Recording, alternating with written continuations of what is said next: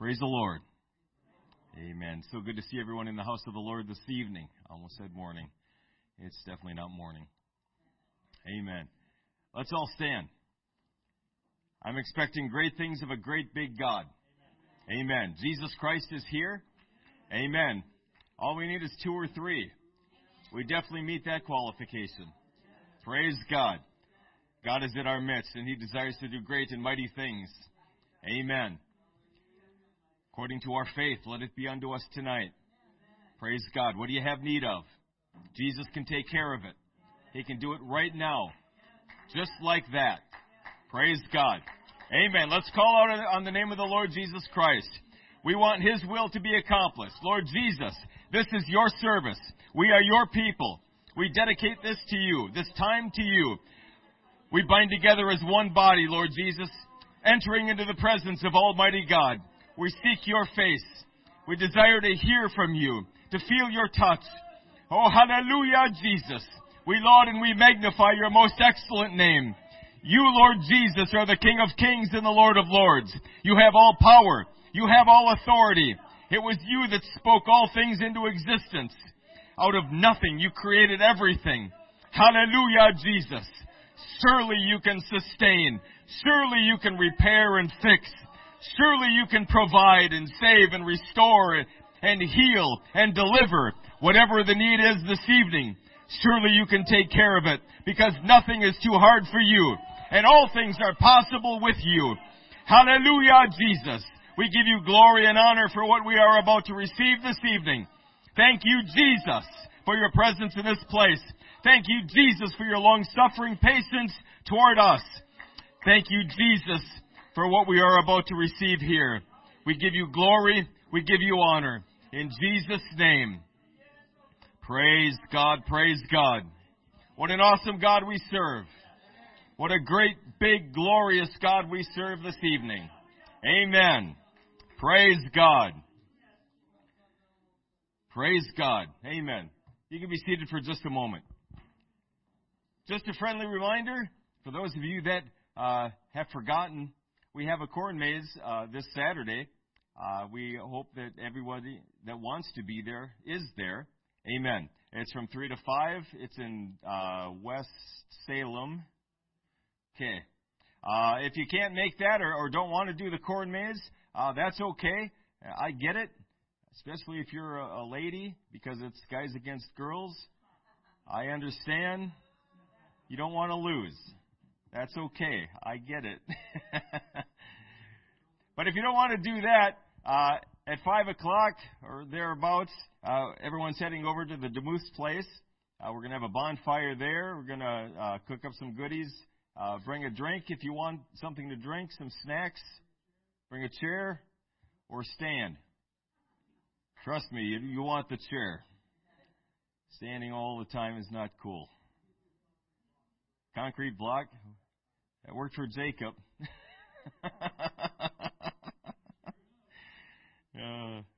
Maybe not for us. Second thing, we have a couple of visitors with us this evening, and I want to mention them. Mariah, and Joshua Graves. Amen. They are with us from Texas. Amen. And you, praise God. That's right, Leo's from Texas. Amen, his family. You got the last day of our warm weather. Amen. So you just made it. In another week, it's going to be cold and blustery. Amen.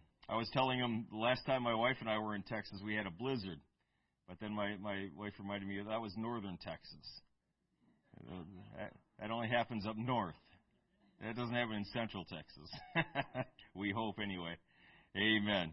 So God bless you. Thank you for being with us this evening. We pray that you're blessed of the Lord in our service tonight. Amen. Let's all stand one more time. As Sister Rudy comes, let's lift our voices again to the Lord our God and thank Him for what we are about to receive tonight. This is the word of truth that's going forth. Amen. Sister Rudy. Praise God. Thank you, Jesus. I am so thankful that you have made us repositories of your word, repositories of your truth. I am so thankful for what we are about to receive this evening. And I do mean receive. I pray, Lord, that each heart, each person here who is attentive to your voice will hear the word of God and receive it with the intention of doing something with it. Praise God. Thank you, Jesus. Thank you, Jesus. Thank you, Jesus. Lord, we thank you for the privilege to come and worship you, to enter into your gates with thanksgiving in our hearts, to enter into your courts with praise. We give you the glory, the honor, and the praise. We magnify your name and lift up your name, because there's no other name under heaven whereby we must be saved. We give you the glory, the praise, and the honor.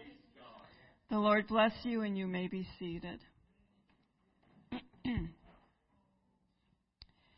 The title of my message today is At the King's Gate. And we're going to be reading out of Esther. Now, I know Esther is a familiar passage to most people, and she is a key player in this story, or this history. But there were also other key players: the king Ahasuerus, Haman, and Mordecai. So hopefully you can glean some things. I've learned some things. So I hope that I can just relay this message to you as it came to me. We're going to begin with Esther chapter 1, verses 1 through 9, and it is Bible study, and we may be reading a lot of scriptures because it is Bible study. Now it came to pass in the days of Ahasuerus, this is Ahasuerus, which reigned from India even unto Ethiopia, over 127 provinces. That in those days, when the king Ahasuerus sat on the throne of his kingdom, which was in Shushan the palace, in the 3rd year of his reign, he made a feast unto all his princes and his servants, the power of Persia and Media, the nobles and the princes of the province, being before him. And when he showed the riches of his glorious kingdom and the honor of his excellent majesty many days, even 180 days. And when these days were expired, the king made a feast unto all the people that were present in Shushan, the palace, both unto great and small, 7 days in the court of the garden of the king's palace, where were white and green and blue hangings, fastened with cords of fine linen, purple, to silver rings, and pillars of marble. The beds were of gold and silver, and upon a pavement of red and blue and white and black marble. And they gave them drink in vessels of gold, the vessels being diverse one from another, and royal wine in abundance, according to the state of the king. And the drinking was according to the law. None did compel, for so the king had appointed to all the officers of his house that they should do according to every man's pleasure. Also Vashti the queen made a feast for the women in the royal house which belonged to the king Ahasuerus. So the king decides that he is going to, after his 3rd year in reign, he's going to invite all of his princes and all the governors, and he's going to have this royal feast. And he's not going to make the people drink because he had many different nations under him. He was going to let them decide what was good for them. When I was thinking about this and I was reading it, I just went over again what it looked like in his palace, where were white and green and blue hangings, fastened with cords of fine linen, purple, to silver rings, and pillars of marble. So try to imagine how opulent this was in those days. The floor itself being marble and different colors of marble. The tapestry and the different colors of tapestry. And then they were with silver cords and linens. And think of their beds. When they ate, they lounged. Their lounging beds were of silver and of gold. If the sun shone in, can you imagine how glittering that was, especially for that day? I think about that, and I think, well, we have the White House, and they have estate, they have dignitaries come, and they have banquets. But it doesn't compare to that. So when I was thinking about it, I was thinking about Queen Elizabeth and Buckingham Palace and what it was like when dignitaries came there. The banquet hall that she has. The carpet is all red. The walls are like off-white, and all the trimming is in gold. The chairs have cushions of red velvet. For their meals,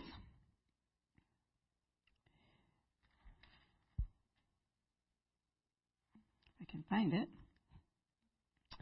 For their meals, they have 1,700 pieces of cutlery for the Queen's meals when she has dignitaries come. They have 1,104 glasses. They have room for 170 persons to come and sit with them. They will have at least 76 members of the staff waiting on them. Well, that's just the beginning. Think of the formals that the woman wears. Think of the clothes that the Queen wears. Not only does she have a beautiful gown on, but then she'll have a sash. She has an insignia medals, and so do the royal family. Think of the royal jewels that she wears and the tiaras that they wear. Think of the chandeliers, the crystal chandeliers hanging down. When I think of that, I think how amazing it must be. I've never been there. I've seen pictures. And to walk into that room and just see all these sights, it's different than what we see every day. So I'm thinking when King Ahasuerus had this banquet, it was beautiful. It was a beautiful place to come. So during the course of time, of course, we know, he calls his wife to come. And he wants to pray at her because she's beautiful. And they've had this banquet, and everybody's seen his riches. So what else can he show but his beautiful wife? And he calls her in, but she refuses to come because really, that was not a good thing. It was not part of their law. She should not have been in there parading herself among all these men. So, we know that the wrath of the king, it came down. And he went to his governors and he said, what are we going to do about this? What do you think should be done? Because he was angry that his wife did not obey his word. And they said, and it's hard for us to imagine, but his counselor said, listen, we got to take care of this. You need to banish her from the kingdom. She will never again come into your presence. Because if you don't, other women of the kingdom are going to hear about it. And they might say, well, you know what? Vashti didn't obey the command of her husband, so why should we obey the commands of our husbands? Because in most countries, women were not considered, they were considered property. And they were considered to be obedient no matter what their husband said. So they didn't want that to be the law of the land. So the king, he's mad. He wants to get even. So he's like, yes, let's do that. So he does that. But as time goes on, when the wrath of the king was appeased, he remembered Vashti and what she had done and what was decreed against her. So they said, well, what are we going to do? And his counselors again said, well, we'll just get all the fair virgins of all the country, all the lands, and we'll bring them in, the most beautiful woman, and you can find a new queen. So that's what they did. Now we're going to go to Esther 2:5. Now in Shushan the palace there was a certain Jew whose name was Mordecai, the son of Jared, the son of Shimeat, the son of Kish of Benjamin. Kish of Benjamin. Have you ever heard of anybody that was a relative of Kish of Benjamin? Yeah, you have. That's an important thing in this message. That's something that you need to remember. So Mordecai had no children. We don't know if he was married. We do know that he was carried away from Jerusalem with the captivity when Nebuchadnezzar, the king of Babylon, carried away the Jewish people. We're going to go to Esther 2, 9 through 11. Well, Mordecai was not married, I should say this. He was not married, and he didn't have any children, but he did have an uncle. And his uncle had a daughter named Esther. And her mother and father passed away, so Mordecai did the right thing, and he took her and he raised her as his own daughter. So, in Esther 2, verses 9 through 11, we can read, "And the maiden pleased him, and she obtained kindness. So the petition went out that all the virgins should come. And Mordecai said to Esther, I would like you to be one of those virgins, and I would like you to go in and see if the king will choose you for his queen." And she was obedient because he was like her father. So she did. And she went in, and they had oils and a purification process. But Esther found favor. She found favor. And the maiden pleased him, and she obtained kindness of him. And speedily he gave her the things for her purification, with such things as belonged to her and her 7 maidens, which were meet to be given her out of the king's house. And he preferred her and her maids unto the best palace of the house of the woman.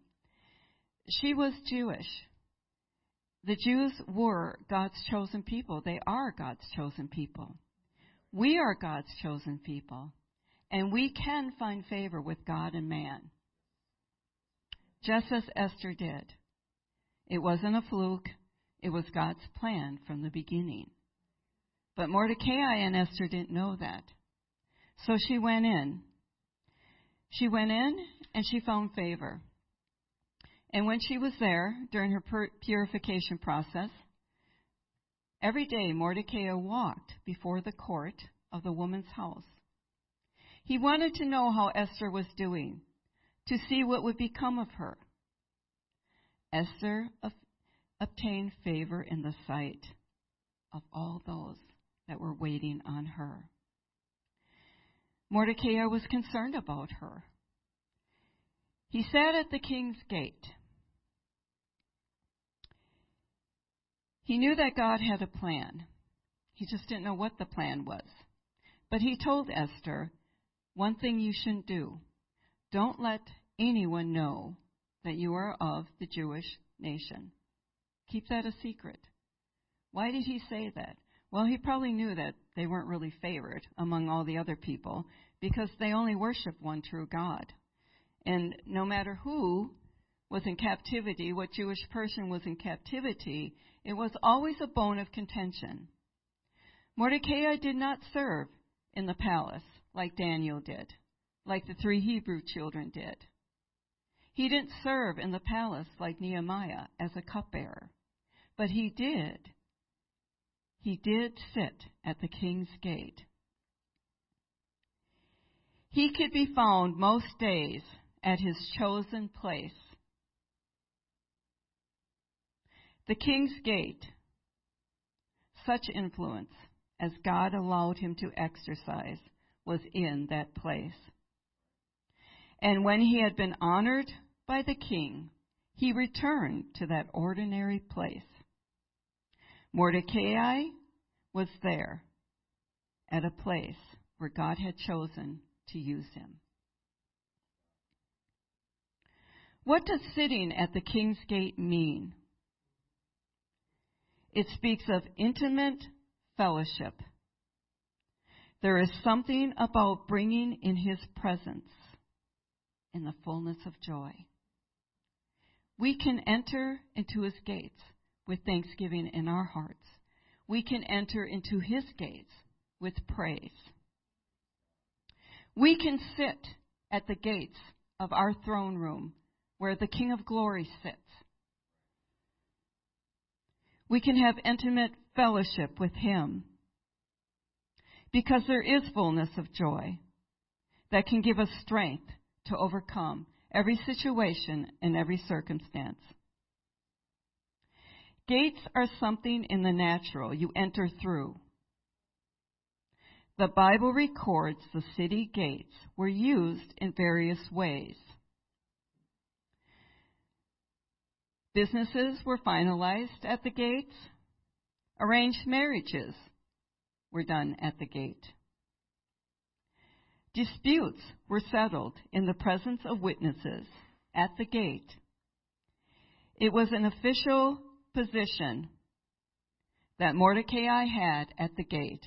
You see, he was not called to be a governor at that moment, but he was going to sit at the king's gate because that's where all the information flowed in and out of. Proverbs 8:34 says, "Blessed is the man that heareth me, waking daily at my gates, waiting at the posts of my door." God knows how to position us if we will be willing to sit at His gates, where the King's business is being conducted. Our Heavenly Father, Jesus that sits on the throne, has business. There is a spiritual warfare going on. There are spiritual decrees. He is carrying out His business, even though we can't see it, or maybe sometimes don't even understand it.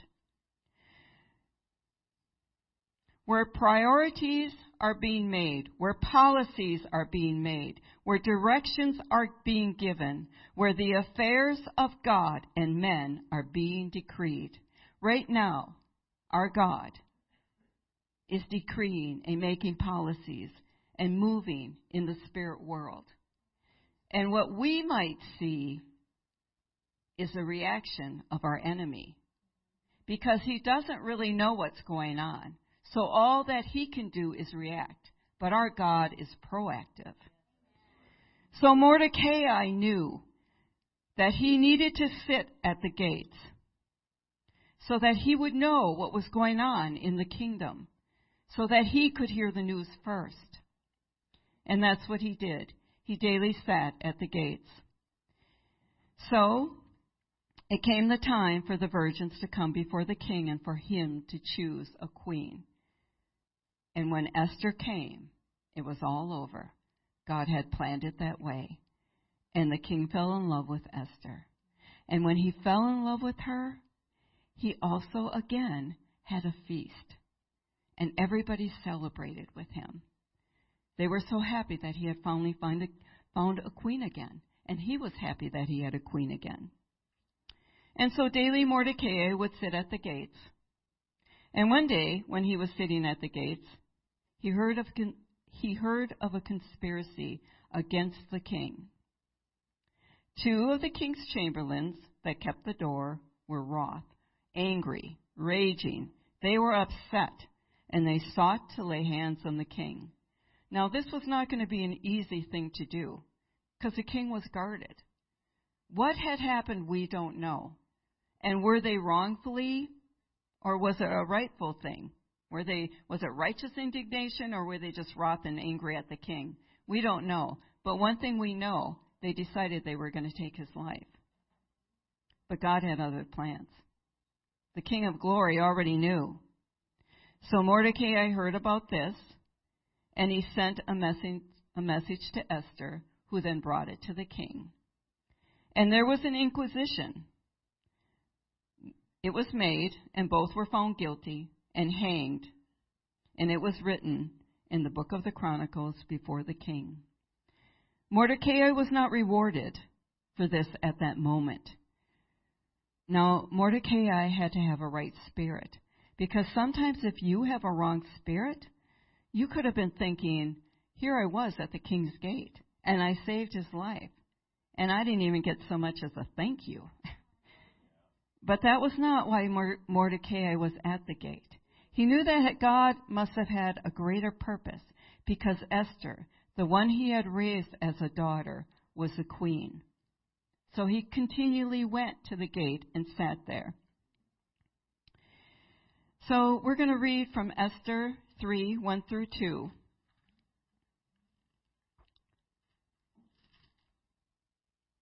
After these things did King Ahasuerus promote Haman, the son of Hammedatha, the Agagite. Now it's important to know that he was an Agagite. And he advanced him and set his seat before all the princes that were with him. And the king's servants that were in the king's gate bowed and reverenced Haman, for the king had so commanded concerning him. But Mordecai bowed not, nor did him reverence. So, Haman, an Agagite, what does that mean? Have you ever heard that before? Well, I think that we need to go to 2 Samuel. Let's go to our 1 Samuel. Let's go to chapter 15. And start with verses 1 through 3.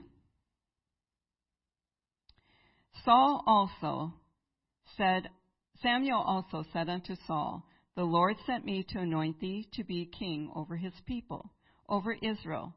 Now therefore hearken thou unto the voice of the words of the Lord.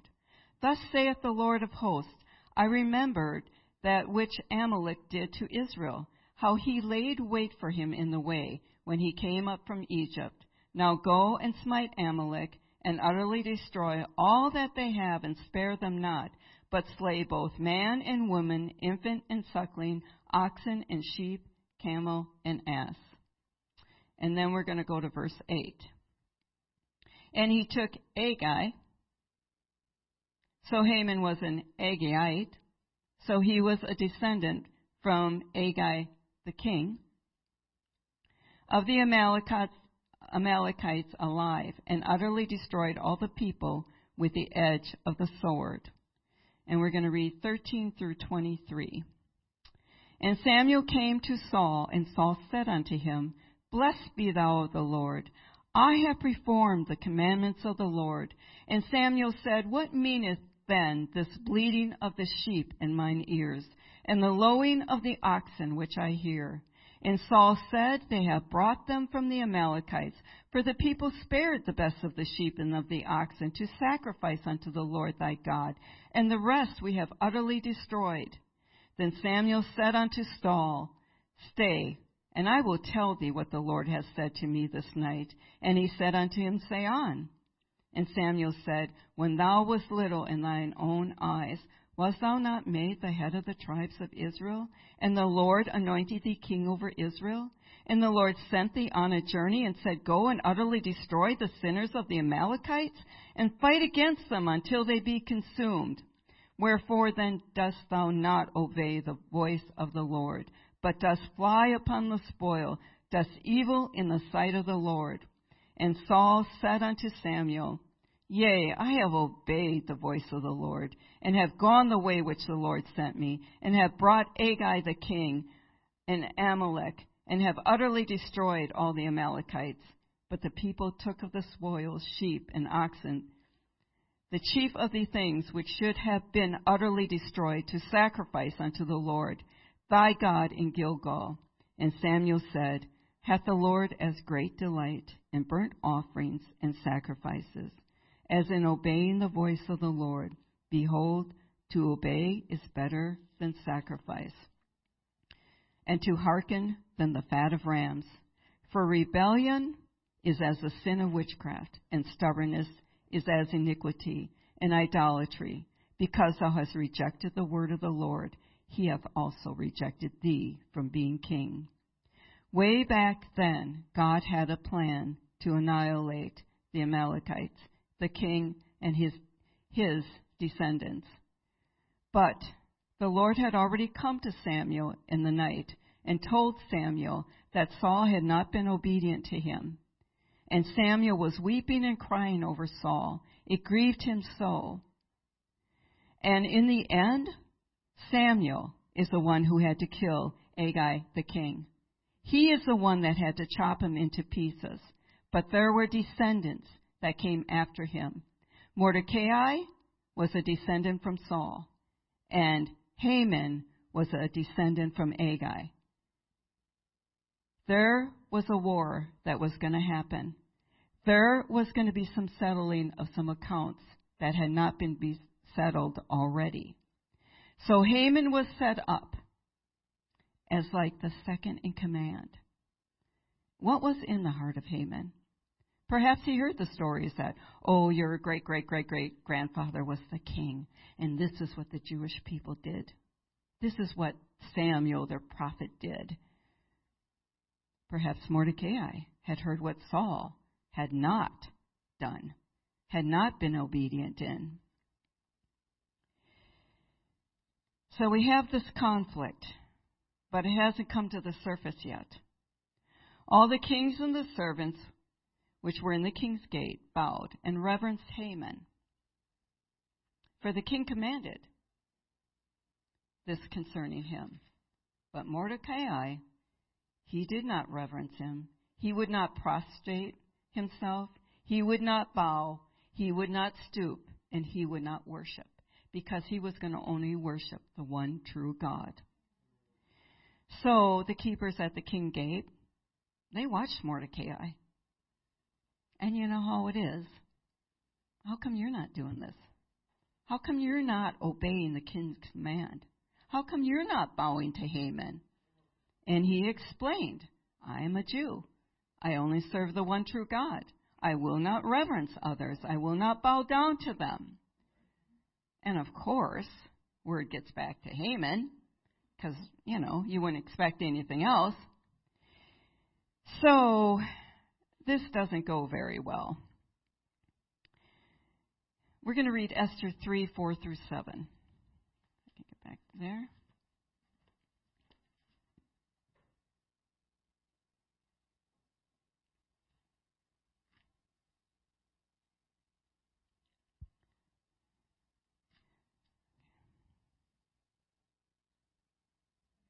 Now it came to pass, when they spake daily unto him, he hearkened not unto them, that they told Haman to see whether Mordecai's matters would stand.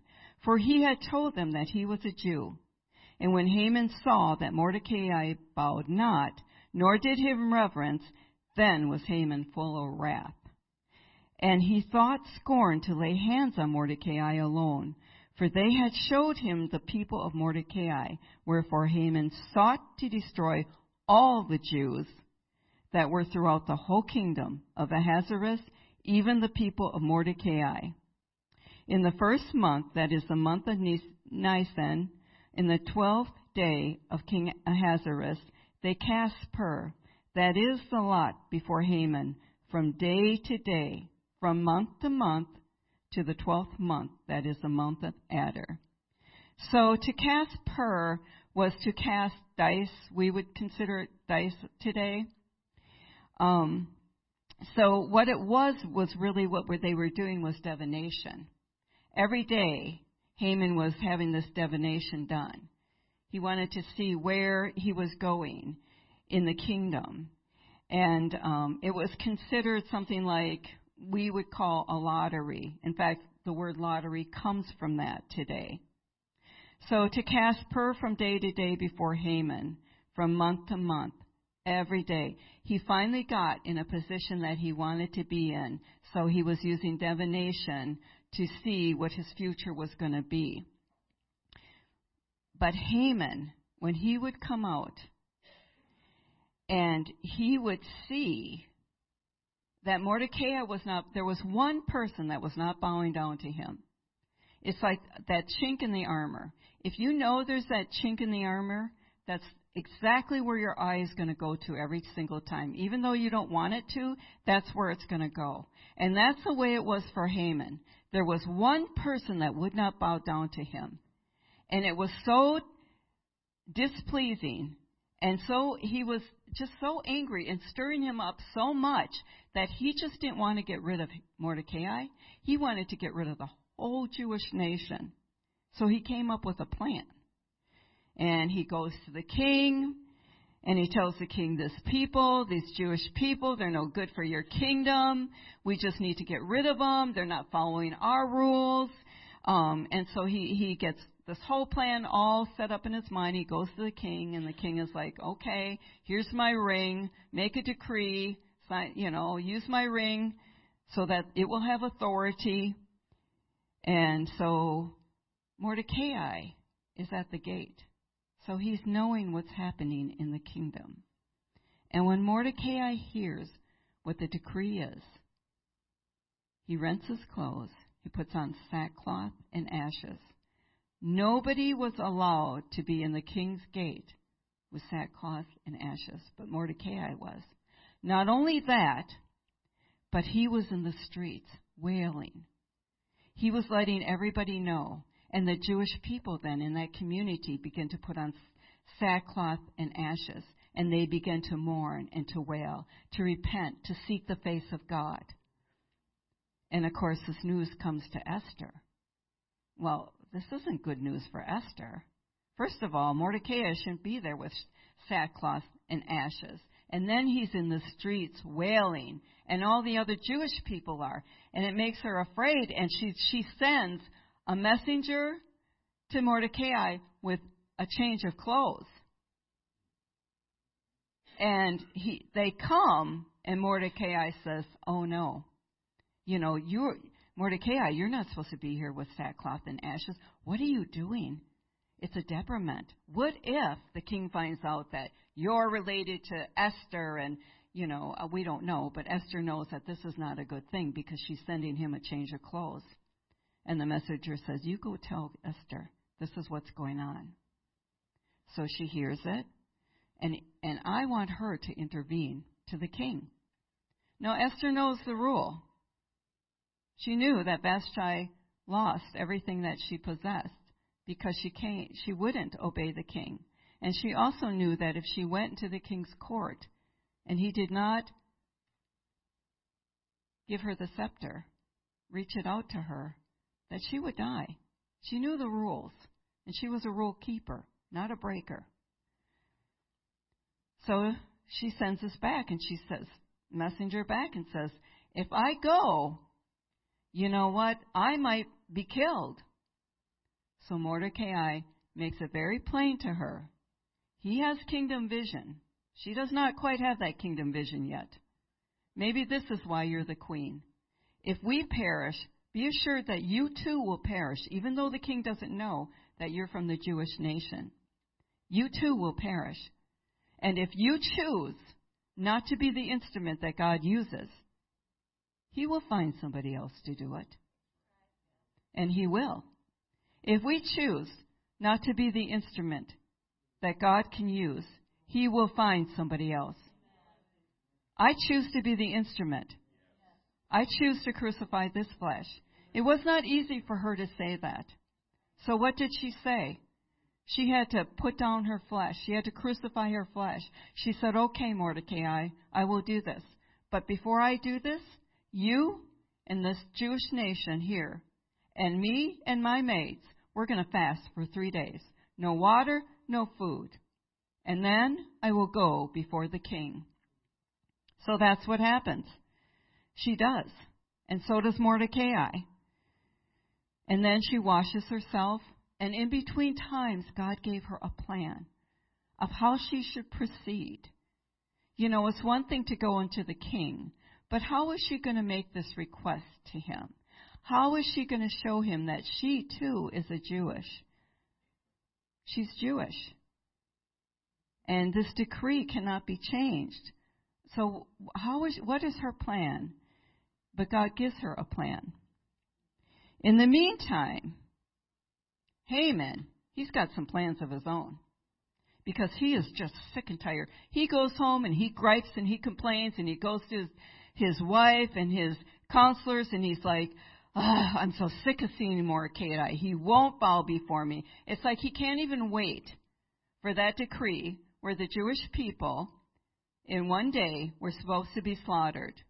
They weren't supposed to have weapons. They weren't supposed to be able to gather together. They were to be slaughtered. And he couldn't wait for that to happen. It was such a burr under his skin. So his wife says, well, this is what you need to do. You need to build a gallows and make it 50 feet high so that you can ask the king, I would like to kill Mordecai. This is why I want to do it. I want to hang him from the gallows and let everybody see. Kind of bring fear. Well, the queen does go before the king. But before this happens, the king, she does go before the king, and he hands her the scepter, and he says, well, Esther, he hadn't seen her for 30 days. And he realized how much in love he was with her. So much so that he said, Esther, what is your request? Whatever it is, even to the half of my kingdom. He had a huge kingdom. I'll give it to you. And Esther said, oh, I just want your presence. Can I just invite you to a banquet? Will you just come? I just want to be in your presence. And bring Haman, the man second in charge. Bring him too.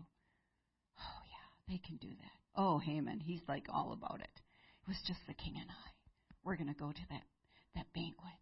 So they go, and they're lounging on the beds, and the king's looking at the queen, and she's looking at him. And Haman, I don't know what he's doing or what he thinks. He's probably thinking, wow, this is something, just me and the king with the queen. I'm really something. And the king, finally he says, Esther, what is it you desire? Even for the half of my kingdom, I'll give it to you. And she says, oh, I just want to be in your presence. Well, she said, I'm going to have a banquet tomorrow for you and Haman. Would you come? And then I'll tell you what my request is. And he said, oh, yes. Oh, that made Haman's day. Oh, yes, oh, yes, oh, yes. So he goes home till he sees Mordecai. And then, oh, yeah, he's given let's build that gallows. Well, that night the king doesn't sleep. Perhaps he's thinking, what does my queen want? She's been in my presence. Oh, I missed her so. He can't imagine what's happening. So he asks for the scribes to read the scrolls. And as they're reading it, they come across that situation where Mordecai heard about this treachery and how these two men were going to kill the king, and they were hanged. And what was done for Mordecai? What was he? Sometimes you don't always see the blessing right away. You don't always see that answer to prayer. You just don't see it. But that doesn't mean the king doesn't know about it. That doesn't mean the King of Glory is not aware. He's very aware. So he says, what has been done? And what do you know? Haman's coming early to the court because he's on a mission. He's going to get rid of that Mordecai before he goes to that banquet with the king and the queen, because he's an important man. And he's got this on, and he's like, I'm going to go early so I can just get this off my chest. And so the king says, who's in my court? And they say, Haman. Oh, bring Haman in. Haman, come on in. And Haman's thinking, good, I got his ear. Nobody else is around. I got his attention. And before he can speak, the king says, okay, Mordecai, what should the king do for a man that he wants to honor in his kingdom? And now you're going to see Haman's heart and what Haman really desired. He said, well, first of all, I get those royal robes that the king has worn. I put that on the man. And then I get the royal crown, and I set that on the man's head. Because what? He wanted to be king. He didn't want to be second in command. That's what his heart really was saying. And then he said, I'd get your steed. I'd get your horse. And I'd put that man on the horse. And I'd march through the city streets. And I'd say, this is what the king does for the man that he has pleasure in. Oh, man. And the king says, that's really good, Mordecai. You do that. Or he says, Haman, that's really good. I like that. So you do that. And you do that for Mordecai. What was it like for the mortal enemy of Haman? That was his mortal enemy. Not only did he have to see this happen to Mordecai, but he was the one that was going to institute it. He had to put the robe on Mordecai. He had to put the crown on Mordecai. He had to help him up on that horse. And he had to march through the city and cry out, this is what the king does for the man he takes pleasure in. Mordecai saying, Haman, not quite loud enough. Come on, speak up. There you go. This is what the king does. And then he gets quieter and quieter. Mordecai is saying, what, Haman? I can't quite hear you over all this noise. What does the king do? So, he does this. He's disgruntled. He runs home. He's saying to his wife and to his counselors, what am I going to do? What? And they're saying, oh, man, if this is happening with Mordecai, your enemy, I don't think you have any hope. I don't think there's any turning back here, Haman. I don't know. So then in haste, the servants go and they get Haman. And they say, come, the queen is waiting, the king is waiting, the banquet's ready. And so they go. And I don't even know what's going through Haman's. I don't know what he's thinking. He's thinking, well, maybe, finally when that decree goes out and all those Jews are killed, well, then Mordecai will get his. I don't know.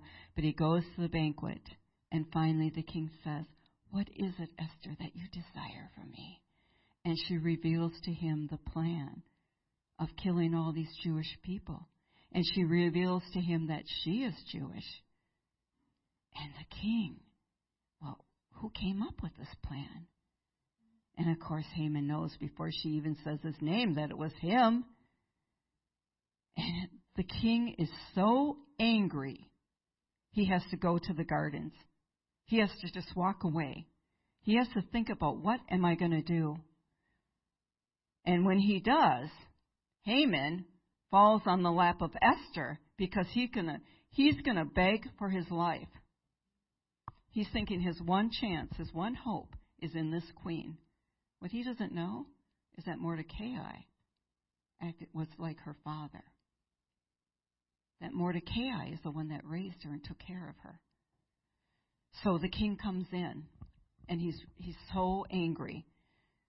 And he thrusts him, and he takes the ring off his finger. He hangs Haman on the gallows that was created for Mordecai. And he puts the ring on Mordecai's finger. We have an enemy that does not know the future. He can only react to what God has put in place. But we can sit at the heavenly gates. We can make petitions. We can do our Father's work. We can complete the work that has begun. It is us that God is calling on. It doesn't matter what the Hamans of this world are saying or speaking.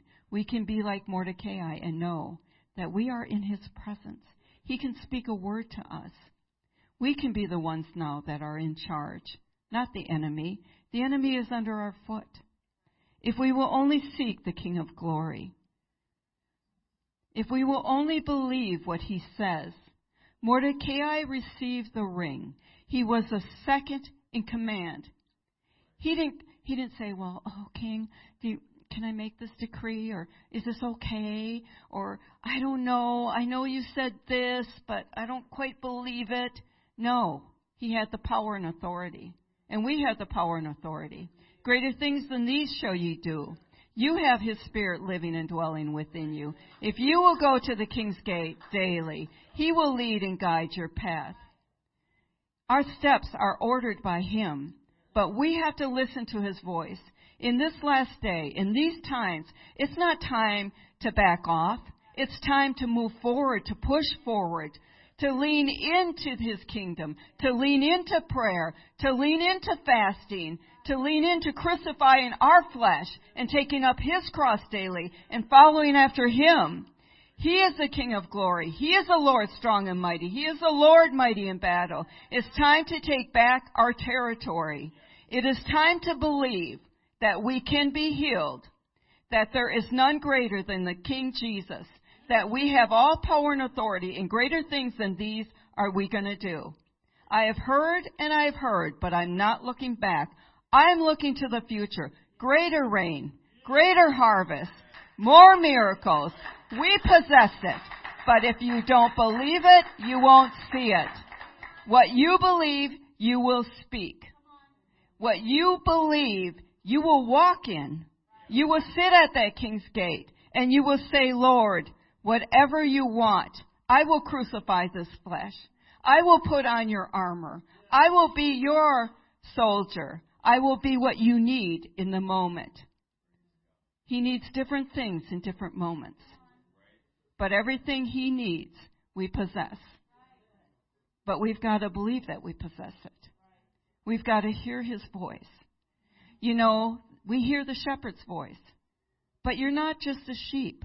You become a disciple. And then you become a servant. And then you become a friend. And then you become a son. And then you become the brethren. And then you become the bride of Christ. The bride believes what the husband says. The bride loves the husband. She desires to be in his presence. She desires to please him and do what is right. She desires him. We are going to sit at the banqueting table someday. But there are souls out there that need what we have. There are souls out there that can be saved and will be saved. And whatever comes before that, whatever waves of evil might come, just know that it's a reaction to what God is doing in heaven, and that we are overcomers. We are in the latter rain. Greater things than what the disciples did, we will do. But you have to believe it. You have to sit at the presence of the King. You have to know what his voice is. You have to be able to be sensitive to the Spirit of the Lord, to know what thus saith the Lord. So today, as we close, can we just lift up our hands? Stand up. Lift up our hands. Worship the King of glory. Believe what he hath said. Walk as though we believe it. Hide his word in our heart. Jesus, we thank you for your mercy and your grace. We thank you, O God, that you have given us your word. We can see the beginning from the end. We thank you that we can sit in your gates, but we can also enter into your courts. That we are united with you, O God. That we represent you and your kingdom, and what your will and desire on this earth is to be done. We thank you, O God, that you are merciful, loving, and kind, and that we are your representatives, O God. That we will go and do what you have declared for us to go and do. We have the power. We have the authority, O God. We thank you for moving in the midst of thy people, O God. We thank you, O Lord, that we are your bride and we can hear your voice, and we will be sensitive to your leading and your direction, O God. Thank you for everything you've done, O God. We thank you for your presence. We thank you, God, for your Spirit. We thank you for your name and for your blood. We thank you for your word, because your word will stand forever. In Jesus' name, in Jesus' name. You can be dismissed, and we'll see you next Sunday, or some people will see you.